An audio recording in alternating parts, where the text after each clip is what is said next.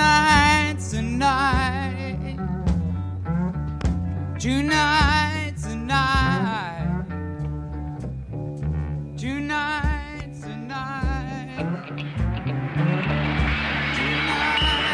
Look out! The lever! Get away from that lever! You blow us all dressed.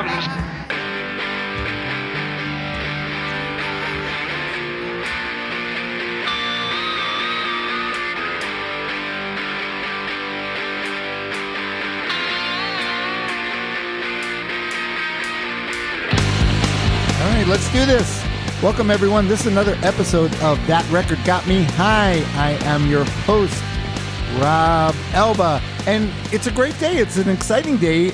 It's an exciting day for my guest, I think, and it sort of worked out cool that Alan, that we're taping your, we're taping your episode today, I feel like. But let me introduce you first. Let's welcome back to the show, Canadian filmmaker. You know him from Vinyl, Stealing Images, I Curmudgeon, When Jews Were Funny, and more. Let's welcome Alan Zweig. Welcome back to the show, Alan. Nobody knows me from Stealing Images. That's kind of. That's just like on something you read on my IMDb. Well, of course. Well, then I know you from that. Here we go. He's starting already. It's beginning already. I'm just saying. I don't know what people know me from, as particularly Americans. The only films of mine that penetrate across the border probably are Vinyl and When Jews Were Funny and. Vinyl and When Jews Were Funny, I think, especially fans of this show, Vinyl. I think by this point, most of them know Vinyl. But the exciting thing was that I saw today Telefilm Canada funded the production of 20 feature-length documentaries in the English market. And I saw on that list, ending it all, director and screenwriter Alan Zweig. So Alan's going to be making another doc. Yeah, it's weird. In the time that, let's say, we've known each other, that I've been listening to your show, I've been basically, what do you call it?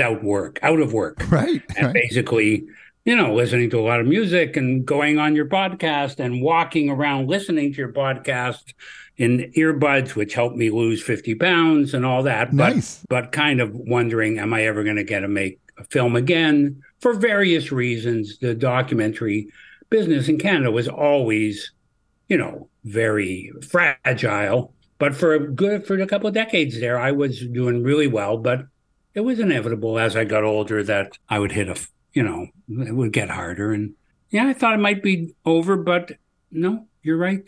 Today they announced. I mean, I knew a couple of days ago, but it's weird. I went in the car with my girlfriend to our storage space, and I went and picked up some drugs at the pharmacy, and then the guy called me.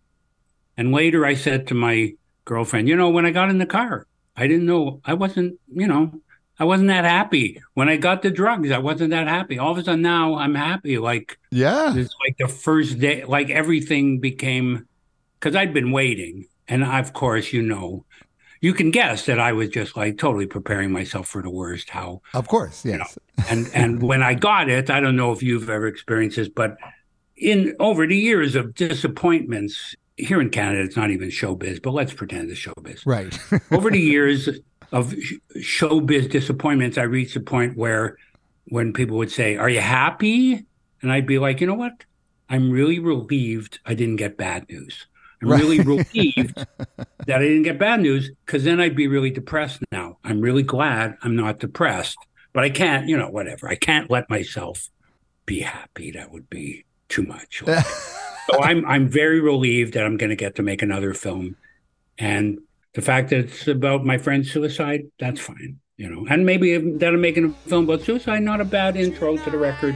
Yeah, well, all right. So this is a great segue into what you're doing, because I was thinking, on the one hand, well, Alan's got to be happy, in a good mood, but the album we're talking about is definitely not a feel-good album, I would say. All right, so what's the artist, what's the album we're going to talk about? Well, first of all, I'm not saying this, it's weird. I was kind of inspired to make this choice by your buddy making the choice, the ELO's Greatest Hits. For me, that one was like, okay, all bets are off. Because it's not only, not just ELO, but not even one of their albums, like Greatest Hits. I'm only mentioning that because it's possible I would, if you said ELO is great art, I might not argue with you, but otherwise, I've always said there's no happy art. There's no great art that's happy. All art, right. All art is about mourning. You know, I mean, again, the record I chose is Neil Young's "Tonight's the Night." It's a record about mourning. I think that's fair, but you know, it's not. It's not what I don't think anybody who tells me sad music makes them sad. I don't know. I don't buy that. It's just like, you know what makes me sad? Salsa, you know, Macarena. Oh, that like, right. You know, like it's kind of like, what are you so fucking happy about? That I don't like that. But right. Sad music is beautiful. You know, whatever. It's beautiful music. So it does not bring me down to listen to this record. It fills me with its beauty. And that makes me feel good. Yeah. And you made that point when we did our Patreon episode. That song broke my heart. You mentioned that. You said, "Well, it's kind of weird because I love the music. I love it. Makes me feel happy listening to it. So no matter what it is, you know, even if it's a sad, you know, or about a dark subject, if it's great music and it's well done, yeah, it's gonna make you happy. I mean, the only thing that would break my heart is if one of my, let's say I was a musician that I hate and I think I'm better than them, got a big hit. No, right. That would break my heart. But that's the curmudgeon. That's the curmudgeon. I'm going to share this with your audience. It's a very dark thing, but somebody said it to me once, and I thought, oh man, that is so beautiful. They said, it's not good enough to succeed. A few close friends have to fail. Oh yeah, right. Yeah, I know. Because if I got this announcement that I got the money, and then I see a few of my friends got it too. I'm like, oh, you know, yeah, it's not as good. It's not as good if we all got it. Only if I got it. Right, right. Well, hopefully there's some filmmaker out there that didn't make it and that saw your name on the list and that is pissed on you and secretly hating you. So hopefully, yes, from your lips to God's ears. Right. All right. So, So we're talking about Tonight. Yeah, as you said. At its core, it's an album of grief, like supreme grief. Crazy Horse guitarist Danny Whitten and Neil Young's friend Bruce Berry, who was like his friend, roadie. They both died of drug overdoses like months. And it's interesting is that Danny Whitten is the one who turned Bruce Berry onto heroin. Oh, and then Bruce Berry. I didn't know this, but actually Bruce Berry. It's like, you know, I feel like there's everything I have to. This record was kind of made in Miami, but since you're in Los Angeles, I just keep thinking about Los Angeles. And definitely Bruce Berry and Danny Whitten, they were. Anyway, Bruce Berry was the brother of Jan Berry of Jan and Dean. I was cruising in my Stingray late one night, and an XKE pulled up on the right. He rolled down the window of his shiny new Jag and challenged me then and there to a drag. Oh, I didn't even know that. Really? And the story goes that when it's kind of funny because when Danny when what happened was it's very like inside show business. Stephen Stills was going to England to put together Manassas, and Neil Young lent him Bruce Berry. He went to England. There, Danny Whitten turned him onto heroin. He came back and he became one of those junkies that most of us have known, one of those like pathetic ones who like show up at your house and are gonna like steal your TV while you're watching it, and you're like, come on, Bruce, like I'm standing right here. He hawked one of David Crosby's guitars. Right. Famously, he was like pathetic, but of course, you know, still you wouldn't want him to die. You know. No, and Neil, you could feel throughout this. You could feel the grief, but the bitterness too. The bitterness, you know, of heroin and how, you know, it's so stupid, it's so pointless that it takes these people from his life. He said, Young himself said about this record, the whole thing is about life, dope, and death. Yeah, although I mean, actually, the other interesting story that I didn't know was that he called Danny Whitten to join this Stray Gators. I think even they were going to do Heart of Gold or something. And he showed up and he was too stoned.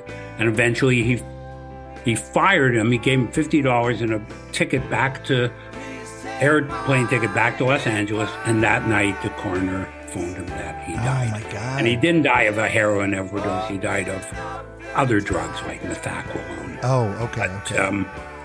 What I find interesting when you're talking about that is about the dope or heroin is that I love this record always. But looking at the lyrics is almost something like the 5 times in my life that I've looked at lyrics. 2 of them have been to be on your podcast. I mean, otherwise I just don't even know I never know what these songs are about. And so when I would listen to this record, I guess I assumed in the back of my mind all the songs were about heroin and all that, but actually no, right? The songs, it's the grief that comes through in this record, I believe, comes through in the performances, in the way he sings, the way his voice sounds, etc. Just there's only a few songs where any kind of vague reference to dying or heroin or anything comes out. It's not just one. It's not like Needle and the Damage Done. Yeah, but that was on the other record. That wasn't even on this record. Yeah. That record that was supposedly about Danny Whitten, and that's on Harvest. I caught you knocking at my cellar door. I love you, baby, can I have some more? Ooh, the damage done. Yeah. No, but I think you're exactly right, and I've sort of made this point before. Like, you don't have we dig into the records and we dig into lyrics, but there are people like you that love, and I feel like the great art, it gets in there no matter what. Like, you don't have to listen to it. It's just like you said, the grief comes through in his singing and the performance and the way it's put together, and it gets through regardless. You don't have to sit down and study it all. It all just gets in there.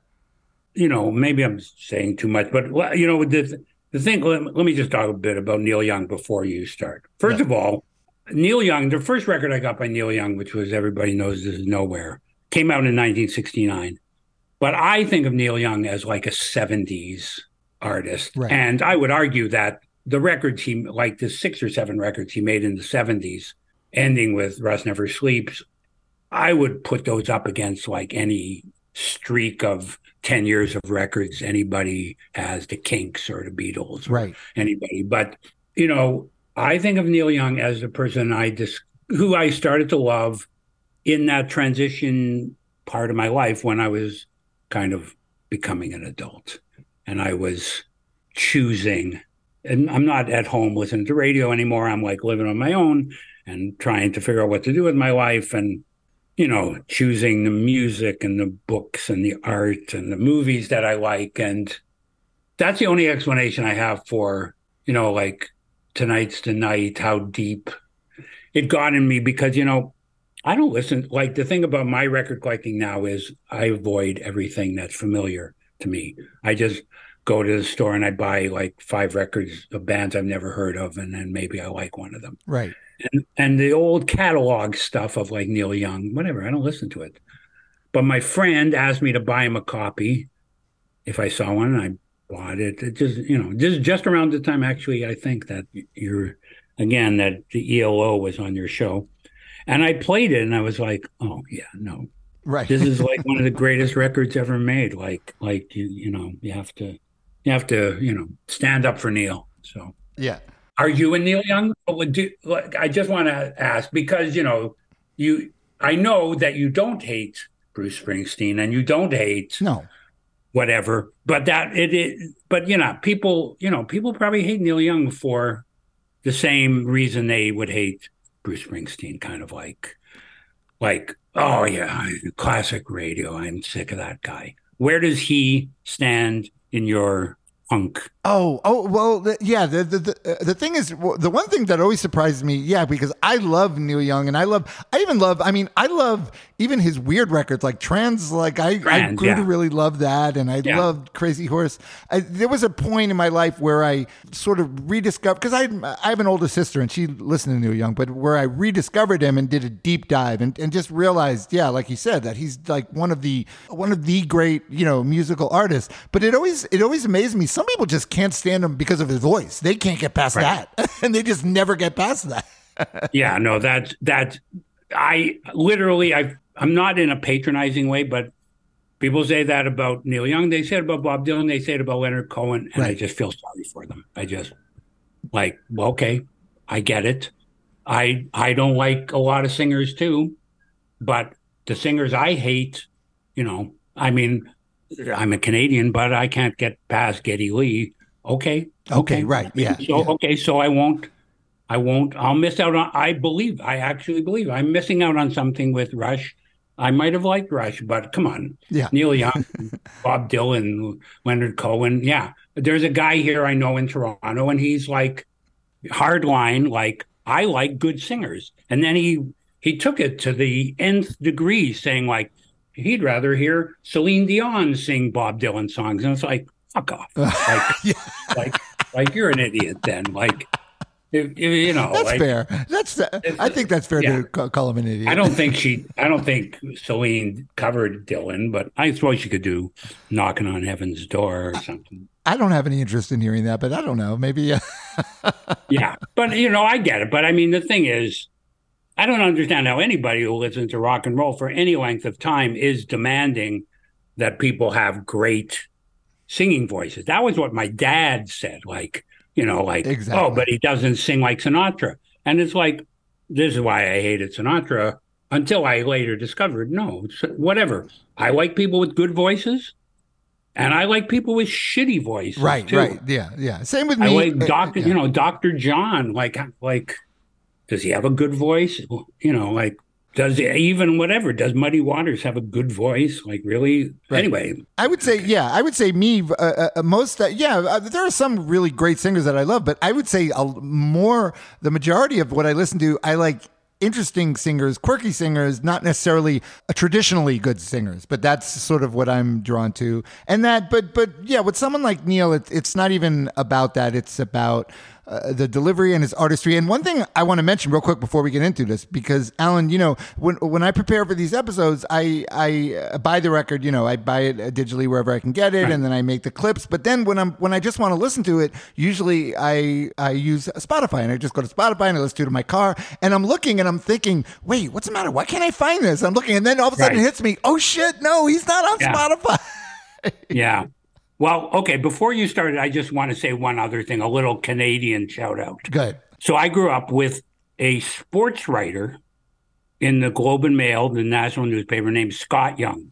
And he was my favorite writer. He had a column in the Saturday paper. It was like a sports writer, but like also a bit like Garrison Keillor, kind of a homespun guy. And then one day he wrote an article about his son, Neil, getting in this band, Buffalo Springfield. So the first time I heard about Neil Young was from his father, Scott Young, who wrote a book called Scrubs on Skates, which every young Canadian read. Anyway, so that's... oh, wow. Neil Young was born in Toronto, son of Scott Young. Yeah. He later moved to this place called Omamee, which is when he sings, there is a town in North Ontario, that's Omamee. And then he moved to Winnipeg, where he hung out with Randy Bachman, and that was it. After that...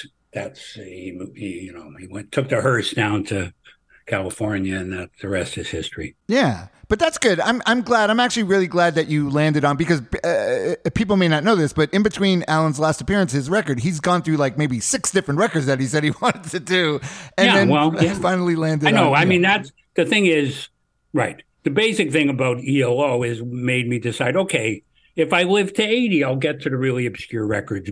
But if both of us live 10 years longer and I'm still welcome, maybe I'll start going to the weird choices. Right. Let me pick some, let me make some choices for the, this is whatever. It's on lists of greatest records ever. It's Mojo's 100 greatest records, and 1,000 records you have to hear before you die. And so it is. And all right. So we're going to start listening to it. But one thing, I mean, I assume, it's something you do this and you assume, well, everyone knows tonight. But maybe for those who don't, the thing that's so interesting about it is that he put a band together for it known as the Santa Monica Flyers. And it was Neil Young, Ben Keith, Nils Lofgren, and what ended up being the Crazy Horse rhythm section of Billy Talbot and Ralph Molina. That's most of the record. But most of this record, it was recorded in 73, and it's very I mean, they didn't. I mean, Nils Lofgren has said like they sort of got the songs and they weren't given time to learn them. They were sort of doing it kind of off the cuff, and it's very loose and it's very raw, which gives it a very raw, immediate feel, which gives it this like really interesting quality for an album. Well, yeah, I think it was somewhere I read like at the same time that this had been recording, Steely Dan released Countdown to Ecstasy. While the poor people sleeping with the shade on the light, while the poor people sleeping, all the stars come out at night. While the poor people sleeping with the shade on the light, while the poor people sleeping, all the stars come out at night. And if somebody says that, I would say, yeah, I like both records. Yeah, this was. Oh, the other thing I guess we should mention is the so-called Ditch trilogy. So basically 3 of his records are often grouped together that he made around this time. And I never even knew. I just assumed Ditch trilogy meant, well, it's a ditch, must be sad. But actually it's a quote he made that when I made Harvest, I was driving down the middle of the road and I decided after that to go drive into the ditch. And then so he made Tonight's the Night in 1973, but the record company rejected it. So then he released a live record called, I can't remember, I'll remember later, and then he released On the Beach. I hear some people been talking me down. Bring up my name, pass it round. They don't mention the happy times. They do their thing, I do mine. Which probably your Neil Young fans among you will say, well, that's actually the best record on the beach. But I would say maybe it's the second. And then in 1975, he released Tonight's the Night. So those 3, that one and the one I can't remember are the ones. That's funny. I never knew that. I've heard them referred to as the Ditch trilogy, but I never realized that's what it came from him, from his quote. That's really cool. Yeah. The other one is called Time Fades Away. And I never bought Time Fades Away because, he had this other record, Journey Through the Past, which was like a greatest hits record. And the cover of Journey Through the Past and the cover of Time Fades Away look exactly alike to me. So I just ignored that record, like the middle record of the Ditch trilogy, right? The greatest record ever made. And I didn't even know it existed till a couple of years ago. Oh, wow. All right, but let's listen to the opening track. Let's listen to the first version of Tonight's Night.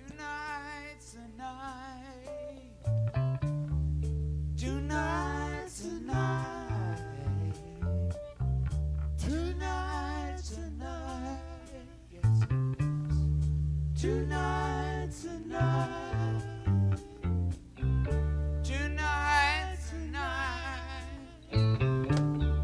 tonight, tonight,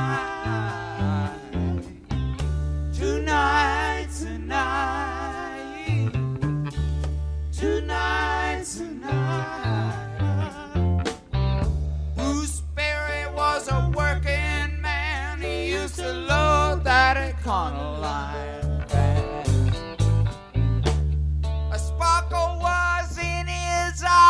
But his life was in his hand. Well, late at night when the people were gone, he used to pick up my guitar and sing a song in a shaky voice that was real as the day was long. Tonight's the night, yes it is. Tonight's the night. Tonight's the night. Yeah, so there it is. So obviously written as a tribute to Bruce Berry, and he's not pulling any punches. I mean, he's mentioning him right at the beginning that this is about him. Although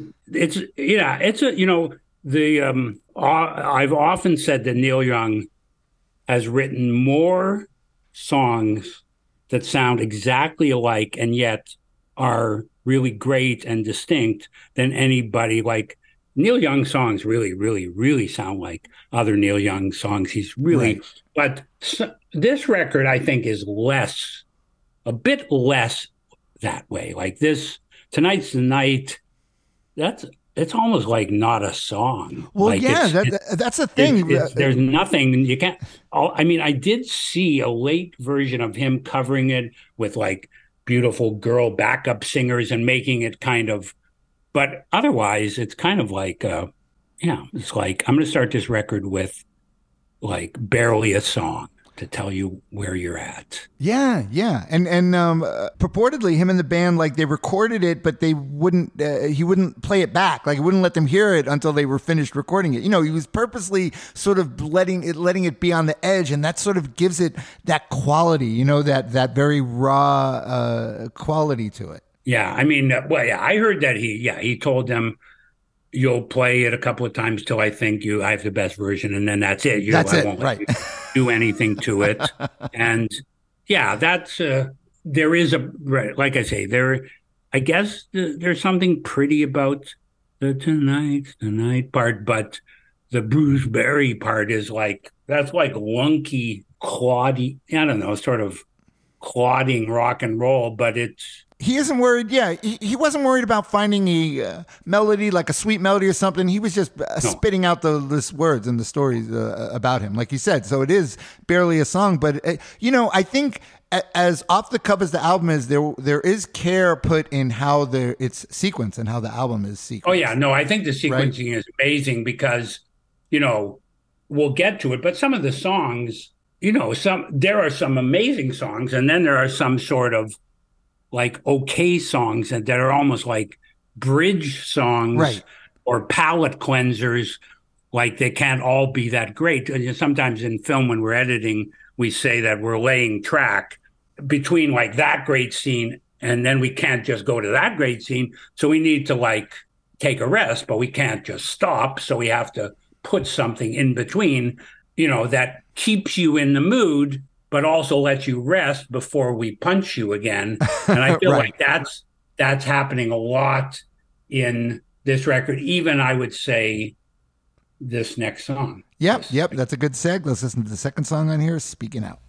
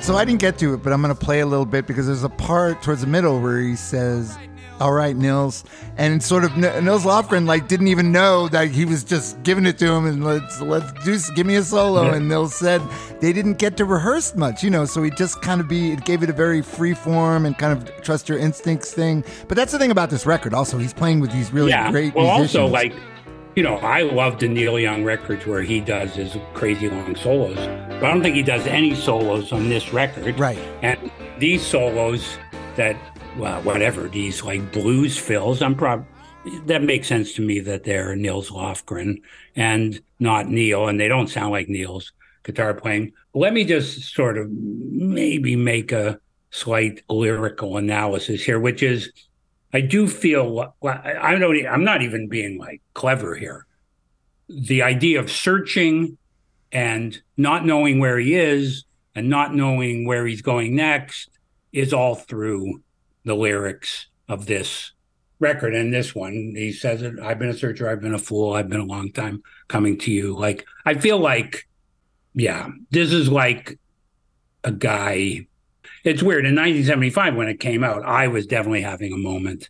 And okay. He's having a moment. I think he's having a moment. I think that basically the theme of grief comes through not just in his voice and the playing, but also in a lot of the songs where he seems confused. Like, even, I don't think there are any really love songs on this record, although when he says, I've been a long time coming to you, I guess maybe that is. Well, yeah, I guess he's sort of alluding a little bit. He had a relationship with Carrie Snodgrass, the actress Carrie Snodgrass, and they had a son, Zeke. So when he's saying, you're holding my baby and I'm holding you and it's all right, that is probably an allusion. Yeah, it probably, Carrie Snodgrass was the person he was referring to in that song, A Man Needs a Maid. And I loved Carrie Snodgrass from that one movie that she was in, Diary of a Mad Housewife. And that's a movie where he saw her and fell in love. The searching is a big thing. And all right, so the next song, World on the Stream, I feel like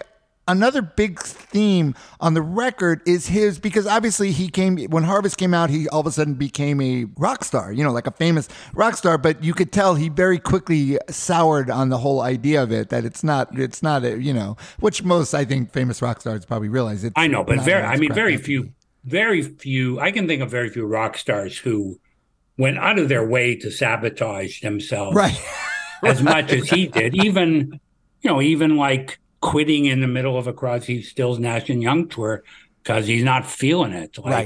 But that's what that's what makes me love him even more. He's just he has these convictions and whatever. You could agree with him, not agree with him. That's why I love when I realize, oh yeah, he said, fuck you, Spotify. Joe Rogan's an asshole. I don't want to be on Spotify anymore. And good for him. Obviously that's not considered a good business move. But he would never give a shit. No, I mean he's I made a film, I curmudgeon. He's a curmudgeon. Oh definitely. Yeah.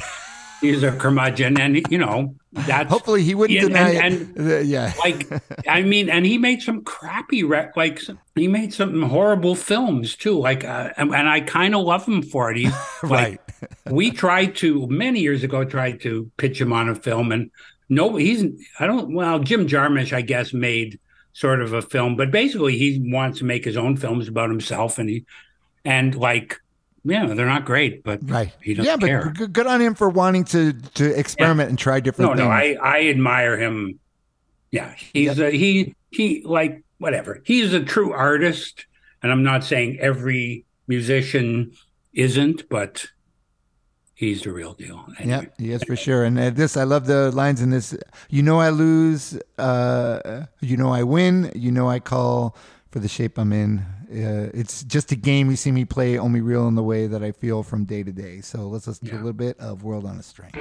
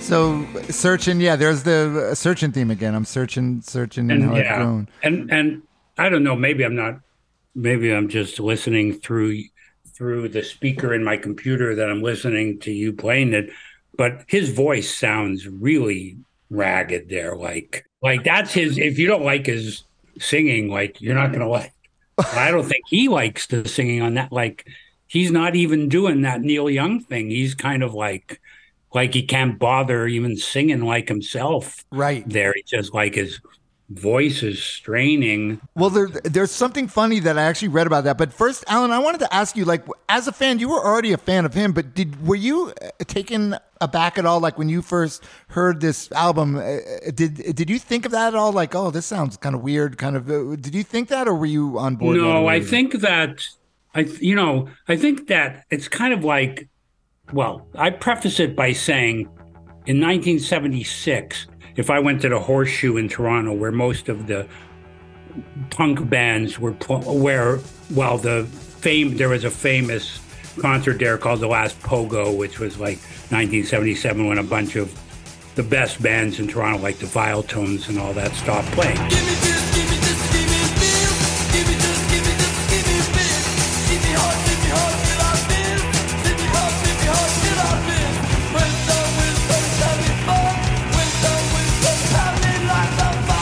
When I would go see the bands at the Horseshoe in 1976, I was 24 and I felt old.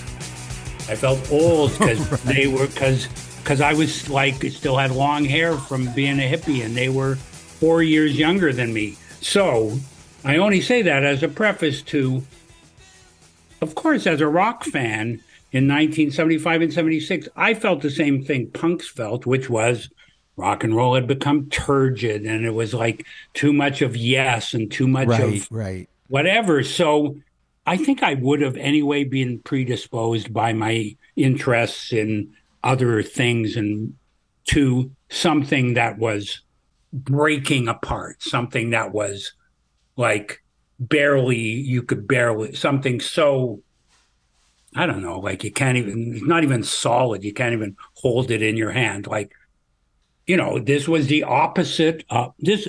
I'm not saying he made this for the same way that the punk made punk, and I'm not saying he's the godfather of punk, maybe grunge, but I'm just saying the impulse to make this record was similar to an impulse, I think, that punk rock had, and similar to why I liked punk rock when it came, because it was, I started a punk band in 1977 simply because people told me you didn't have to be any good on your instruments. And I said, oh, great, because I'm a horrible singer, so I'm going to start a band. Right. So, I don't remember I remember loving this record. Although, yeah, sure, when I bought this record, probably the record I loved most up until then by Neil Young was Everybody Knows This Is Nowhere, and I loved, and those songs like Cinnamon Girl, they were like pop songs, and I loved his guitar playing and all that. And this is way more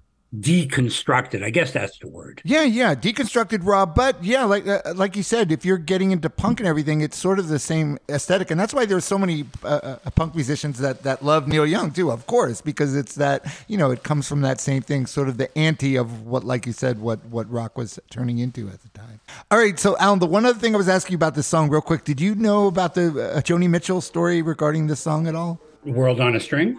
Yeah. No, I don't. On the night it was recorded, Joni Mitchell came by the studio to record her song "Raised on Robbery," which she did with Young. That song "Raised on Robbery," and I guess when she was listening to the playback, she was kind of making a face, like, because it sounded to her like a train wreck of recording. And the producer, reportedly, the producer David Briggs, threw her out of the house.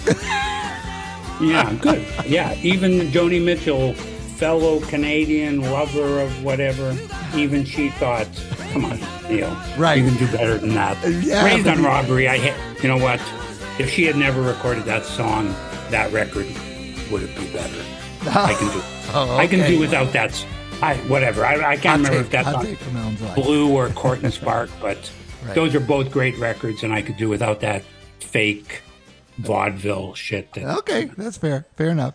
All right, so this next tune, Borrow Tune, really cool, really interesting song, Borrow Tune, the whole thing. But let's listen to it first, and then we'll I think this is thematically sort of the heart of the record. But okay. Yeah, all right, I could see why. But all right, let's listen to it, then we'll discuss Borrow Tune.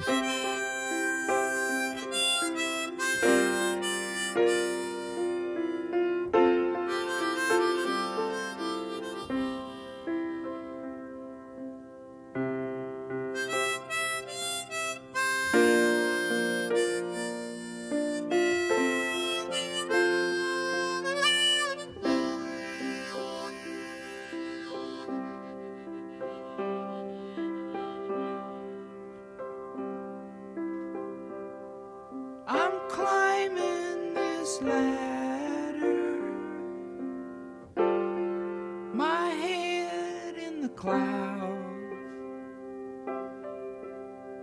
I hope that it matters. I'm having my doubts. I'm watching this gator fly by on the lake. Ice frozen 6 feet deep. How long does it take? I look out on peaceful lands with no war nearby. An ocean of Wait a second, you can't stop it there. That's all right. I was thinking. I'll keep it playing. I know he wants to stop it, but the whole crux of my argument is going to be killed if the guy doesn't play it. But anyway, okay, so it'll be playing. So go ahead. Go with your argument. I'm singing this borrowed tune I got from the Rolling Stones. The song is called Borrowed Tune. And he borrowed the tune from Lady Jane by the Rolling Stones. my sweet Lady Jane. When I see you again, your servant am I, and will humbly remain. Right. And he's openly admitting it. He's openly saying it. So here's, I don't know how to talk about this, but so a guy could go, I'm going to borrow a song by the Rolling Stones, and I'm going to be completely upfront in the tune that I'm borrowing this tune from the Rolling Stones because I'm so fucked up, I can't even bother to write my own song. Right, alone in this empty room, I'm too wasted to write my own. Right. Is he doing that on purpose, playing a guy who's too fucked up? Or was he actually too fucked up? Right. That's sort of the question. But either way, even if he is being sort of clever, it's still an amazing, there's no other song ever where a guy is like, I'm too wasted to write my own song. I'm going to borrow this from their song. Then I'm not even going to tell you. I'm not even going to hide it. Right. Yeah, that's pretty well, that kind of proves what the record's about. Yeah, it does. And it puts you so immediate in the moment. Because so much, a lot of times when the really great albums, I feel like you get a slice of when it was made and the time. And this puts you exactly in, how he was feeling then. And just, you could hear the rasp in his voice. And yeah, the whole fact that he's just borrowed, that he was too wasted to come up with his own thing, but he wanted to get whatever this was down. And it's just, it ends up being this amazing thing that's just of that moment. Yeah, I'm gonna read one quote from Who the Hell Knows that I found online. But I thought from Who the Hell Knows? Okay. Young's Stones interpolation and blues changes suggest that the building blocks of music belong to us all, and we should take what we need and turn the raw material into a new expression. That feeling of the possibility of transformation extends to the record as a whole. There are so many loose ends, frayed connections, and smudgy borders. No single song has any one specific meaning. Whoever said that, thank you. I think that's I couldn't have said it better myself, which Probably is why not, I'm thinking what you're saying. Yeah, that was very well stated. This next one, Come On Baby, Let's Go Downtown. It's interesting that they put, that he wanted to put this basically put a live from the Fillmore East that they did in 1970, and it's Danny Whitten, who looms large on the record, obviously, and he's singing a a lot of it, and so he's singing it. It's his song. It's song. It's basically his song, and he's singing it. So yeah, and Neil's like, yeah, he's like sticking his buddy's song on his record. Exactly, but it's great. But it also, it still works great in the record, and it's it all works. But let's do a little bit of Come On Baby, Let's Go Downtown.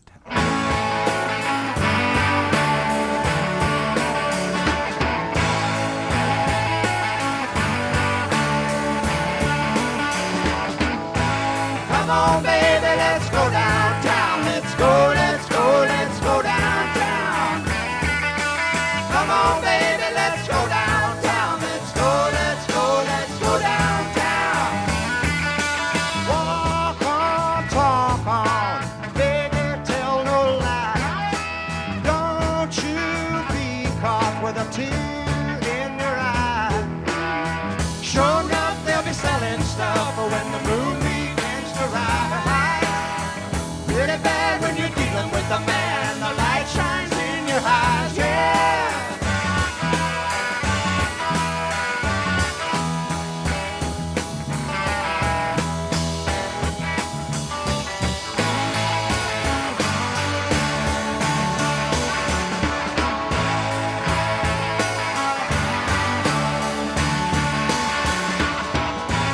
Come on, baby, let's go downtown. Let's go, let's go, let's go downtown. Come on, baby, let's go downtown. Let's go, let's go, let's go downtown. So it sounds like this fun, come on, baby, let's go downtown, but obviously darker, much darker than it. Yeah, they're going downtown to score heroin. Yeah, it's basically like Lou Reed, like Waiting for the Man, kind of like a sister. Yeah, it's song. like Petula Clark, except about heroin. But Right. But I mean, this is not it's not controversy, but I find it weird because on this record it's called "Come On Baby, Let's Go Downtown," co-written by Neil. But a few years earlier, there's a song on the Crazy Horse record, and it's called "Downtown," and it's written by Danny Whitten by himself. So I don't know which is right truth, but yeah, it's a weird thematic choice. If you're listening to the record, you would probably notice that voice is not Neil Young. Why is there somebody not Neil Young singing on the record? Right. I guess partly because he doesn't give a fuck. Partly maybe he wants to give some money to Danny Whitten, Right. estate, and also because he wants to get Danny Whitten in there, or maybe it fits. But also, I was thinking, even though obviously Neil has sung about this, he did Needle and Damaged Tongue, but I feel like this, the way it's presented and Danny Whitten, this is something that a junkie song, like only a junkie. And I know, Alan, I don't know you, but I know you enough to know that me and you, we aren't drug guys. I mean, we never were. I don't think you were never a drug guy. No, I was amazingly naive about it for a long time, kind of like one after another things would happen and I'd be like, why did that happen? And then my friend he's a junkie. Oh, right. He's a junkie. Why are you even, oh yeah. Like as much as I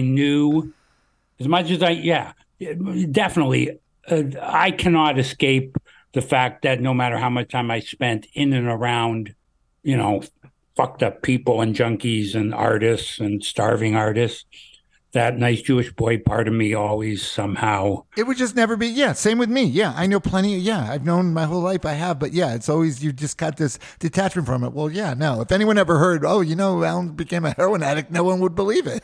Well, yeah. I mean, I don't know. People like us there are people who are heroin addicts who are exactly like you and me. So I think it's a bit of a coincidence. But at the same time, like just yesterday, I was recalling some friends who I hung out with when I was 17, and they were just a little bit older than me. And at a certain point in the summer, I realized that they kept letting me off at home and then going and doing things that didn't want to corrupt me. And whether it was, let's go downtown, take some coke and pick up hookers. Oh, we'll leave Alan at home first. Yeah. So, all right. So, Mellow My Mind. Again, a song about a desperate, seriously desperate man who, who basically his life, any joy he could feel of living has been ruined by drug use, I think. And there's another one where the voice, I think his voice, I don't really know what it sounds like when you're in key, but I'm pretty sure he's out of key. There's another something else interesting about this, but let's listen to it first and then we'll talk about it. Let's listen to a little bit of Mellow My Mind.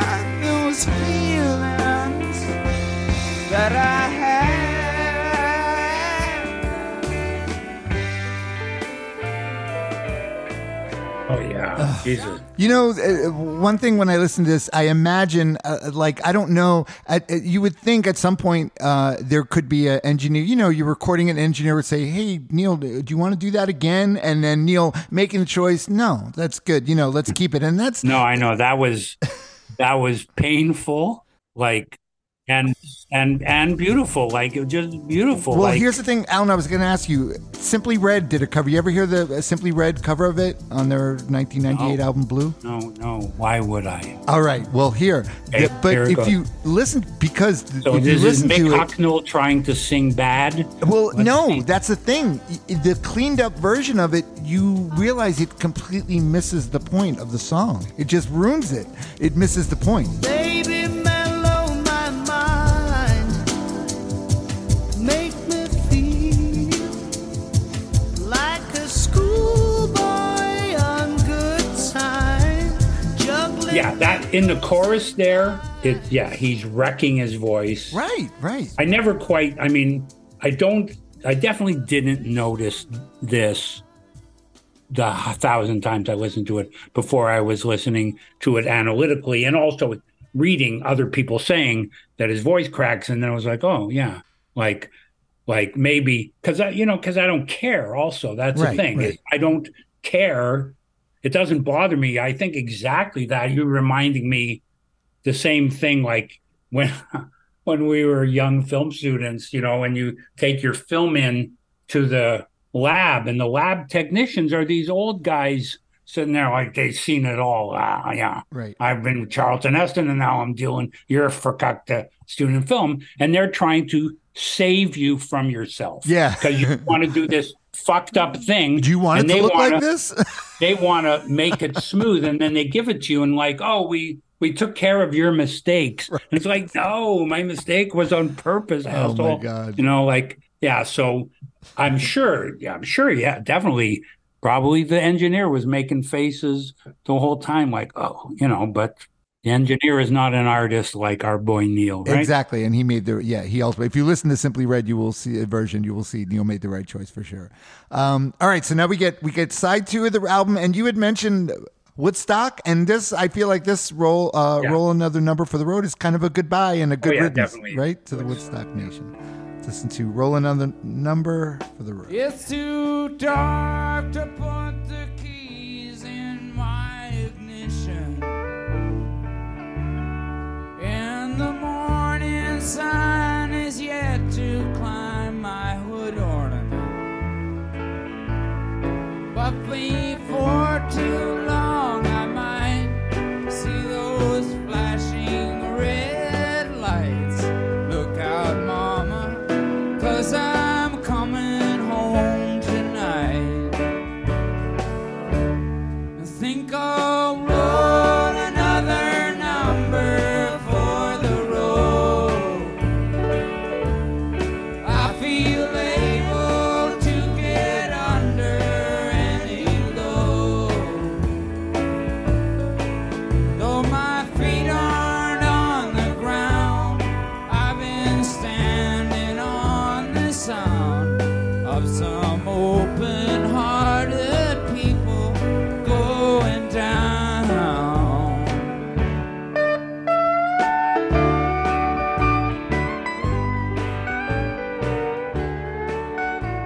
And I should give a shout out to Ben Keith. That's Ben Keith on the pedal steel guitar, and he's playing all throughout the record. Yeah. Great So playing. this is like definitely not one of the greatest songs, but it's on the record. But it's, it's sort of definitely they sequenced it, and this is a way to start side 2, and Right. not a bad song, and definitely on side 2, like 2 of the greatest songs he ever made are coming up, at least 2, and it's sort of like, let's have a little rest before we get there. And then, and I think, there's that same theme, though my feet aren't on the ground, I've been standing on the sound. Like, I mean, it's weird to think, like, I don't know how old Neil Young was in 1973 when I think he's less than 10 years older than me. So I was 21 in 1973. Maybe he was 28, 29. Right, late 20s. And yeah, he had made, it's funny, I saw online, those questions like, how many songs did Neil Young record? Yeah, so I hit that one. So Neil Young has recorded 1,180 songs. Oh, wow. How many number ones has he had? One. The On From Harvest, right. Heart of, right. He beat whatever that song is. So yeah, he did not expect to be a huge star, and that definitely must have. I mean, poor him. Like who? Yeah, right. Whatever the world's tiniest violin, but still. Yeah. A lot of people didn't survive becoming big stars, and Neil Young was a Canadian boy. He didn't stop. He kept going. He made records for the next 30 years, and maybe he didn't make the greatest records, but he still made a lot of good ones in those 30 years. And he always made the records he wanted to make. So you got to give him that. All right. So this next one, Albuquerque, for me, this one's kind of an outlier on the record because of the way his vocals, they're very clean and sober, because obviously you could tell on this whole album he's not totally sober on some of the songs, right. But on this one it's a very different delivery for him on Albuquerque. This might be tied for my favorite song on the record, even though yes, maybe he's singing better. Being inconsistent there. It's great though. Let's listen to a little bit of Albuquerque.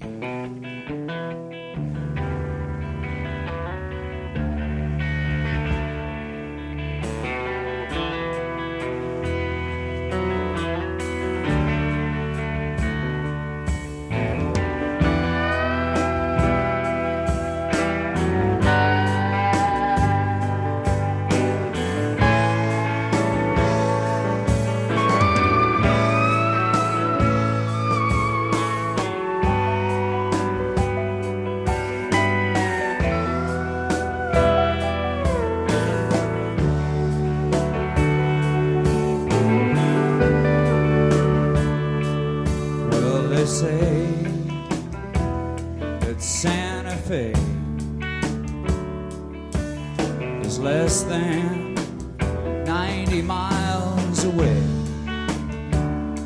and I got time to roll a number and rent a car.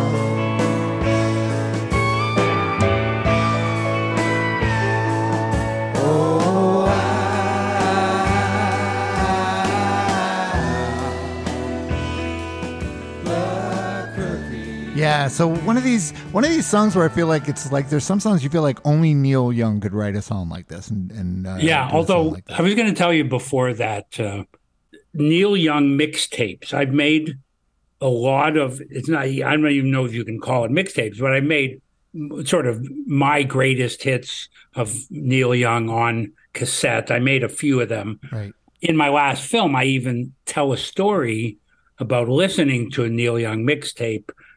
And I even have a film I filmed myself listening to, not film myself, I filmed the cassette box from my Neil Young greatest hits from, it's from 1995. I found the footage and I put it in my new film. And I'm only saying that because I loved those Neil Young mixtapes that I made. And on some level, I always thought they were better than any Neil Young record, except this one. Like this one, total. Like I maybe has two or three others that absolutely belong together, but mostly I just love his songs. And I'm saying this about this song because this song Albuquerque, I think, could be on like Neil Young's greatest hits. Oh, okay. The part I want to mention about the lyrics is you didn't get to it, but he says. He's talking about like renting a car and driving. And he says, I'll stop when I can. I'll find somewhere where they don't care who I am. Yes, exactly. Yep. And that it reminds me of this feeling that I had. It's actually in my film Vinyl. I have this part where I say, I want the film to do well enough that I can maybe make some money and then I can move to somewhere where I don't know anybody and nobody knows me. Like you have that feeling like you just like, you're tired of being you. Right. And if you go somewhere where nobody knows you, you could maybe be somebody else. Right. And I'm not sure that that's what Neil means. Maybe when he says they don't care who I am, maybe he just means they don't know I'm Neil Young, the rock star. Right. But for me, I was, right, especially at this age, I'm doing a one-man show and I'm trying to. And I'm trying to tell stories. And part of it is like, I'm so tired of my own stories. I'm so tired of this story about me that I tell that I wish I can't stop telling it, but I do want to maybe tell it for the last time and then move to somewhere where nobody knows me and I can just be. Have you seen that guy walking around, like wonder who he is? Like, but then I'll still be on your show when I move to. Okay, good. Yeah, so I guess you could say this album came along for you like at a great time, at like the perfect time for you to get what you're going to get out of it. It was, like at the same time, 1970s American cinema, Robert Altman and Five Easy Pieces. And, I was reading a lot of hard-boiled detective novels and Cassavetes and whatever. These are all, almost nothing that I consumed is absolutely directly visible in the films that I eventually made. But I bet somebody else could tell me I'm wrong there. But yeah, Neil Young, when I'm dead and they do an autopsy and they take my brain out and they go, well, let's see who he listened to the most. Even though I haven't listened to Neil Young in 20 years, I still think I probably listened to Neil Young more than almost anybody else I can think of. Although there are some, that's who everybody that I think I would eventually do on your show, I'd like to do. The people who would be in that top 10 with Neil Young, which would include Will Oldham and the Palace Brothers too. But I think that's really connected to Neil Young also. Right. I think a lot of what I like sounds like I used to say like everything I liked was sort of a cross between Velvet Underground, the Byrds, and Neil Young. And I think that's kind of true. Yeah, anyway. That's good. You could do much worse than those three. All right, so New Mama, I think that this is a sweet song. In the context of the record, it's hard to tell for sure, but I think it's a sweet song. But let's well, yeah, this song starts. This is the only song that reminds me of Crosby, Stills, Nash and Young. Right. Oh yeah, for sure. Let's do a little bit of New Mama. New Mama's got a sun in her eye. No clouds are in my changing sky. Each morning when I wake up to rise, I'm living in a dreamland.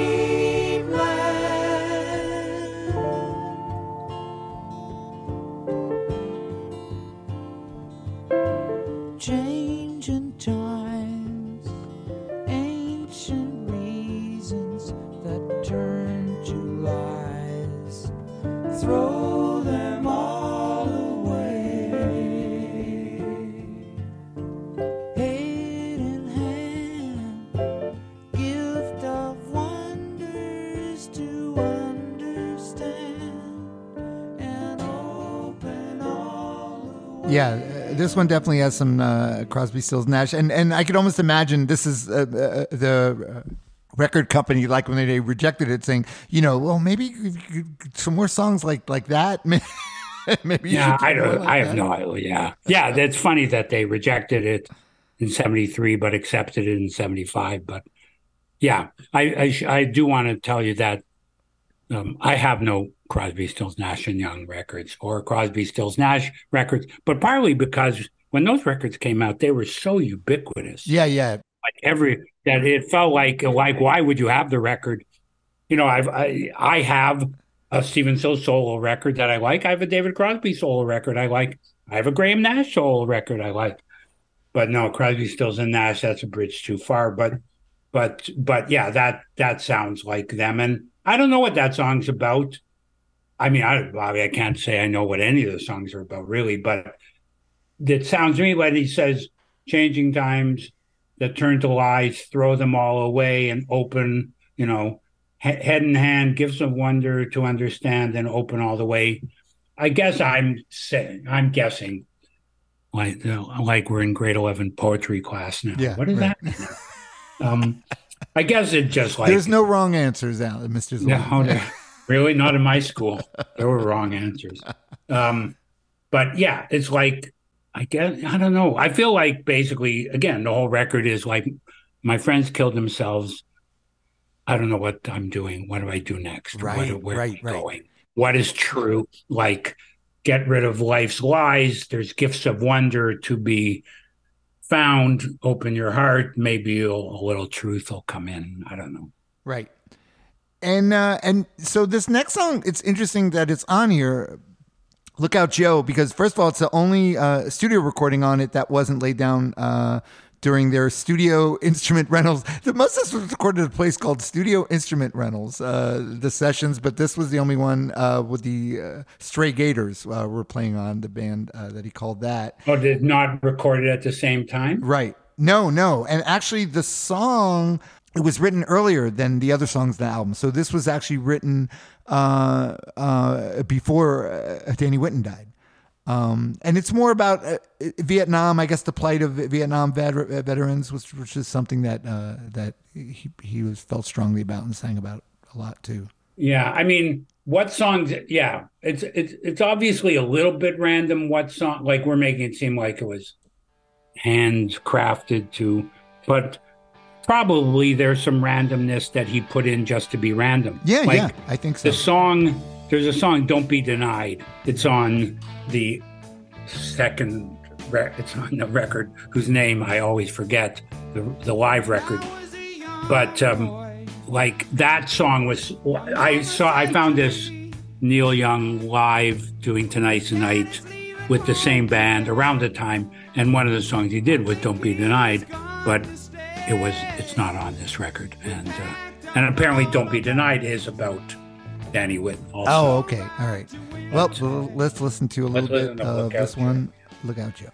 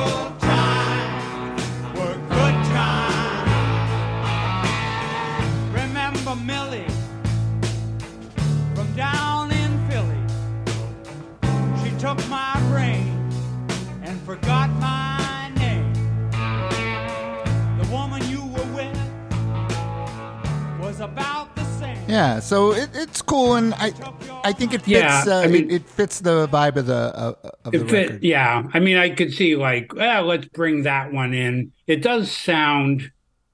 There's a couple of songs that sound like quintessential Neil Young songs.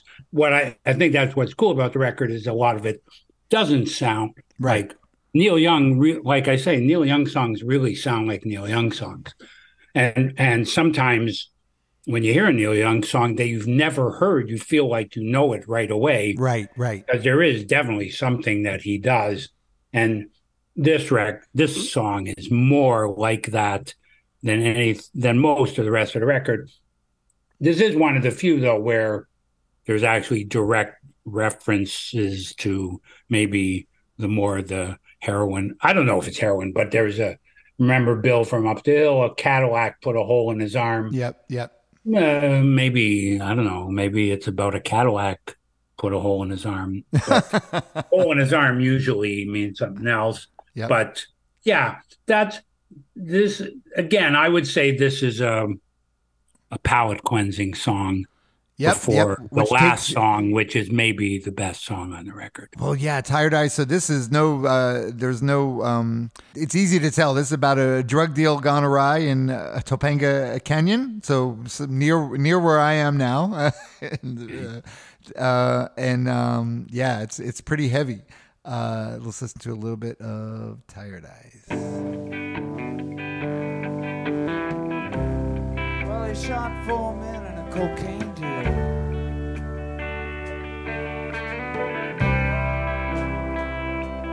And he left them lying in an open field, full of old cars with bullet holes in the mirrors. He tried to do his best, but he could not.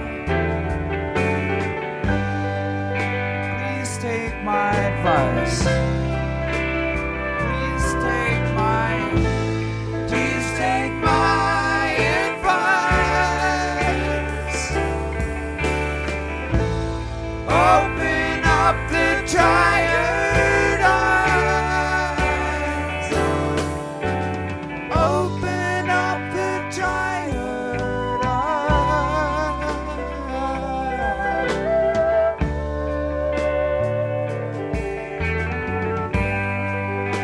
Well, it wasn't supposed to go down that way.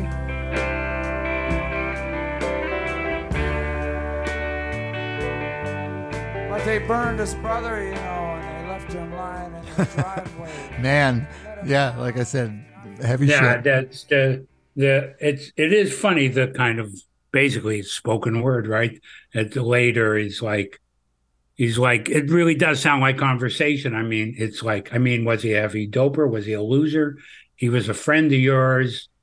He tried to do his best, but he could not. Right. Like that, it does sound like he's having a direct conversation with somebody. And even though it's not about Bruce Berry or about Danny Whitten, it's somebody like that, somebody right. A friend who's kind of a drug victim like his friends. And I think that chorus, I don't know what it means, Your Tired Eyes, but I think that chorus is one of the most beautiful choruses I've ever heard. And I really love that he speaks it. Please take my advice, as if like he can't bring himself to sing it. And then finally he's like sort of has to sing it and sort of pushes it out there. Please, please take my advice. Like maybe like don't kill yourself, like don't die. I don't know what the advice he's saying is, but if you're my friend, don't go away. Yeah, it's just so, it's so, like I said, the whole thing about the album for me is it's so of the moment, and you could tell he was like in the middle of it all. He was in the middle of his grief, in the middle of his trying to make sense of it all, working through it. And the fact that it all got documented this way and he got it down is really an amazing achievement. I feel like. Yeah, no, this is a big discussion, and I've talked too much, but it's just like, there's art and there's craft, and you require both, and you have to find a way to, you can't be direct. You can't just say exactly what you want. That's not art. You have to find a vehicle to say what you want. And then if you write a song, sometimes you might write like too good a song and too catchy, and it's just too pretty, and people completely miss what the song's about. I always say to people, like, when they say about they don't like sad music, I'm like, what about Do You Know the Way to San Jose? Like, that's a totally sad song, but maybe it's just too beautifully written for anybody to hear the sorrow in this loser who's went to LA and didn't make it, and he's going back to his hometown. But anyway, it's hard. It's you have to have a certain kind of craft and a certain kind of almost like self-destructive urge to make art that is both kind of beautiful and also, I don't know, I'm just babbling, but it just, yeah. Yeah, no, I know exactly what you're saying. Yeah, because I feel the same way. It's just very, that's the thing that I think I've always just loved about him, that he's very brave and he's very uncompromising in his art and the art he's going to put Right. forth. I mean, you can't just go on stage and be naked and say, my friend fucked up and he died and I'm sad. You have to write songs. And Right. As soon as you start writing the songs, you have to be worried that the songs are either too good or too bad or too melodic or too well produced, or that people will just whistle along and tap their foot and they won't know what you're saying. And where, whistling along and tapping your foot is a good thing too. So nothing wrong with that. Now, Alan, the original album did have the Tonight's Tonight, the other version at the end of it, right? The outro. Yeah, the outro. So I'll play it. I won't play it. I'll play it in the outro, I think, of the episode. It's just like basically. You don't have it on. It's not on the online version of the. No, record? it is. I have it, but I just figured. I don't know if. I never checked it out. I don't know if it's a different version. It is. It's a spare. Fairly similar. It's a more spare. Yeah, it's just a more spare version of it, and it is different. It's more spare. It's more stripped down, and it's funny because I realized that he's using two different versions of a song as an opener and closer is a trick he's used a lot, because he did it on Rust Never Sleeps with Hey My, and Freedom, Rockin' in the Free World. So that's like a little tricky. That's definitely. I mean, when somebody does that, that's a pretty clear indication they're trying to make a statement. Yeah. And trying to make something a whole and not just a group of songs. Right. And yeah. Yep. All right. So this was great. Like I said, this was a great day to do that because, Alan, we did find out that Telefilm Canada, they're funding up. Nobody cares about Telefilm Canada. Well, the Canadians care, and people. So, all right. So just so people know, this is something you're going to work on this film, but it's going to take a while, obviously. So maybe we'll have. Yeah, it'll be. When we have you on again, maybe in a year. Yeah. Well, maybe when we have you on again, maybe it'll be. We could do it. Yeah. Okay. I will. I want to make a strange offer, which is it's kind of self-serving, but that's okay. Whatever. Canadian films don't usually penetrate down south of the border. Sometimes they do, but we don't. We're considered like a foreign country. So I have 11 feature documentary films, and any of your listeners that write me personally, I will send them my entire filmography. I don't know why they would be interested. They would, and it's great. They want to listen. If they want to watch 11 documentaries by me for free, I just like, I like when the films are seen. I like when they're discovered. That's a great offer, by the way, everyone. So I have links, and I have, I'm never going to make any money again from my films. That's fine. Like I don't. Yeah, don't. People have said, I'll pay you, and it's like, no, don't. Like. Anyway, so yeah, I'm glad. No, that's people... great. That's a great offer, and there is some stuff. If you go to YouTube, you could see vinyl still, and there you could find. Vinyl's there, and there's also an alternative to vinyl called The Alternate Take. That's also on YouTube, and somewhere in an American service, there's this film I made, 15 Reasons to Live. But a lot of my films are just, well known in Toronto and to a lesser degree Canada. Yeah, so. but they're out there, and When Jews Were Funny is on Tubi. That's right. Yeah, I saw that, and that's great. It's funny, Alan. Something I'll never forget when I first had you on. When you were first on the show, and I didn't know you at all then, and I just mentioned that a curmudgeon. I think I referred you as a curmudgeon, and you said, "Am I? Do you think I'm a curmudgeon? Am I?" And I said, "You don't consider yourself a curmudgeon?" And you said, "Well, not for a Jew." Yeah. Well, actually, the funny thing is, I have to amend that because I say this in my one-man show, which is that for years and years, when people said you're negative, I would go, no, not for a Jew. But later, Jewish friends, including my siblings, said, no, even for a Jew. Even for a Jew, you are. Yeah, I think so. But that's. But okay. I don't think I'm negative. I think I'm maybe, whatever. Like my own man, I don't suffer fools gladly. I don't like unwarranted celebration. Like I like celebration, but it's like kind of like, hey, it's all good. No, it's not all good. Like, right, of course. No, that who could say that? But the weird thing is, I'm going to say this on your show. Good. I'm happier than I've ever been in my life. I was just going to say that now because I was going to say, you know what? I feel like you're happy because you have your daughter now, and you have and now especially you just found out you're going to be able to make another film. Yeah, and I've despite yourself, you're happy. My middle years were pretty miserable, and so much so that when I succeeded, I couldn't let go of it, and I often, it's like if somebody said like, oh, you're that successful filmmaker guy, I'd be like, fuck you, like, yeah, right. Don't call me successful. Yeah. Like if you don't know the 25 years of failure and all that, then you don't know me. Right. And it took a lot to let go of that, but I have almost let go of it. I think so. Yeah, no, I think so. And I'm very happy for you. And don't forget. Can I ask you one more thing? Yeah, go ahead. So I listened to this show you did about Beck with Barry and Margarita. Yes. So you said that was 300. Is this going to be 301? It is going to be 301, yes. So I'm the beginning of the next 300. There you go. The beginning of the next Maybe 300. I could be 600, 601. And I just want to mention real quick, our newest patron to the show, Adam Wiener. Now it's Wiener. So do you think it's Wiener or Weiner? Weiner. Yeah, maybe it's Weiner. I think different people pronounce it. There's no correct pronunciation. It's Wiener or Weiner, whatever. Oh, okay. Whatever they say in their family.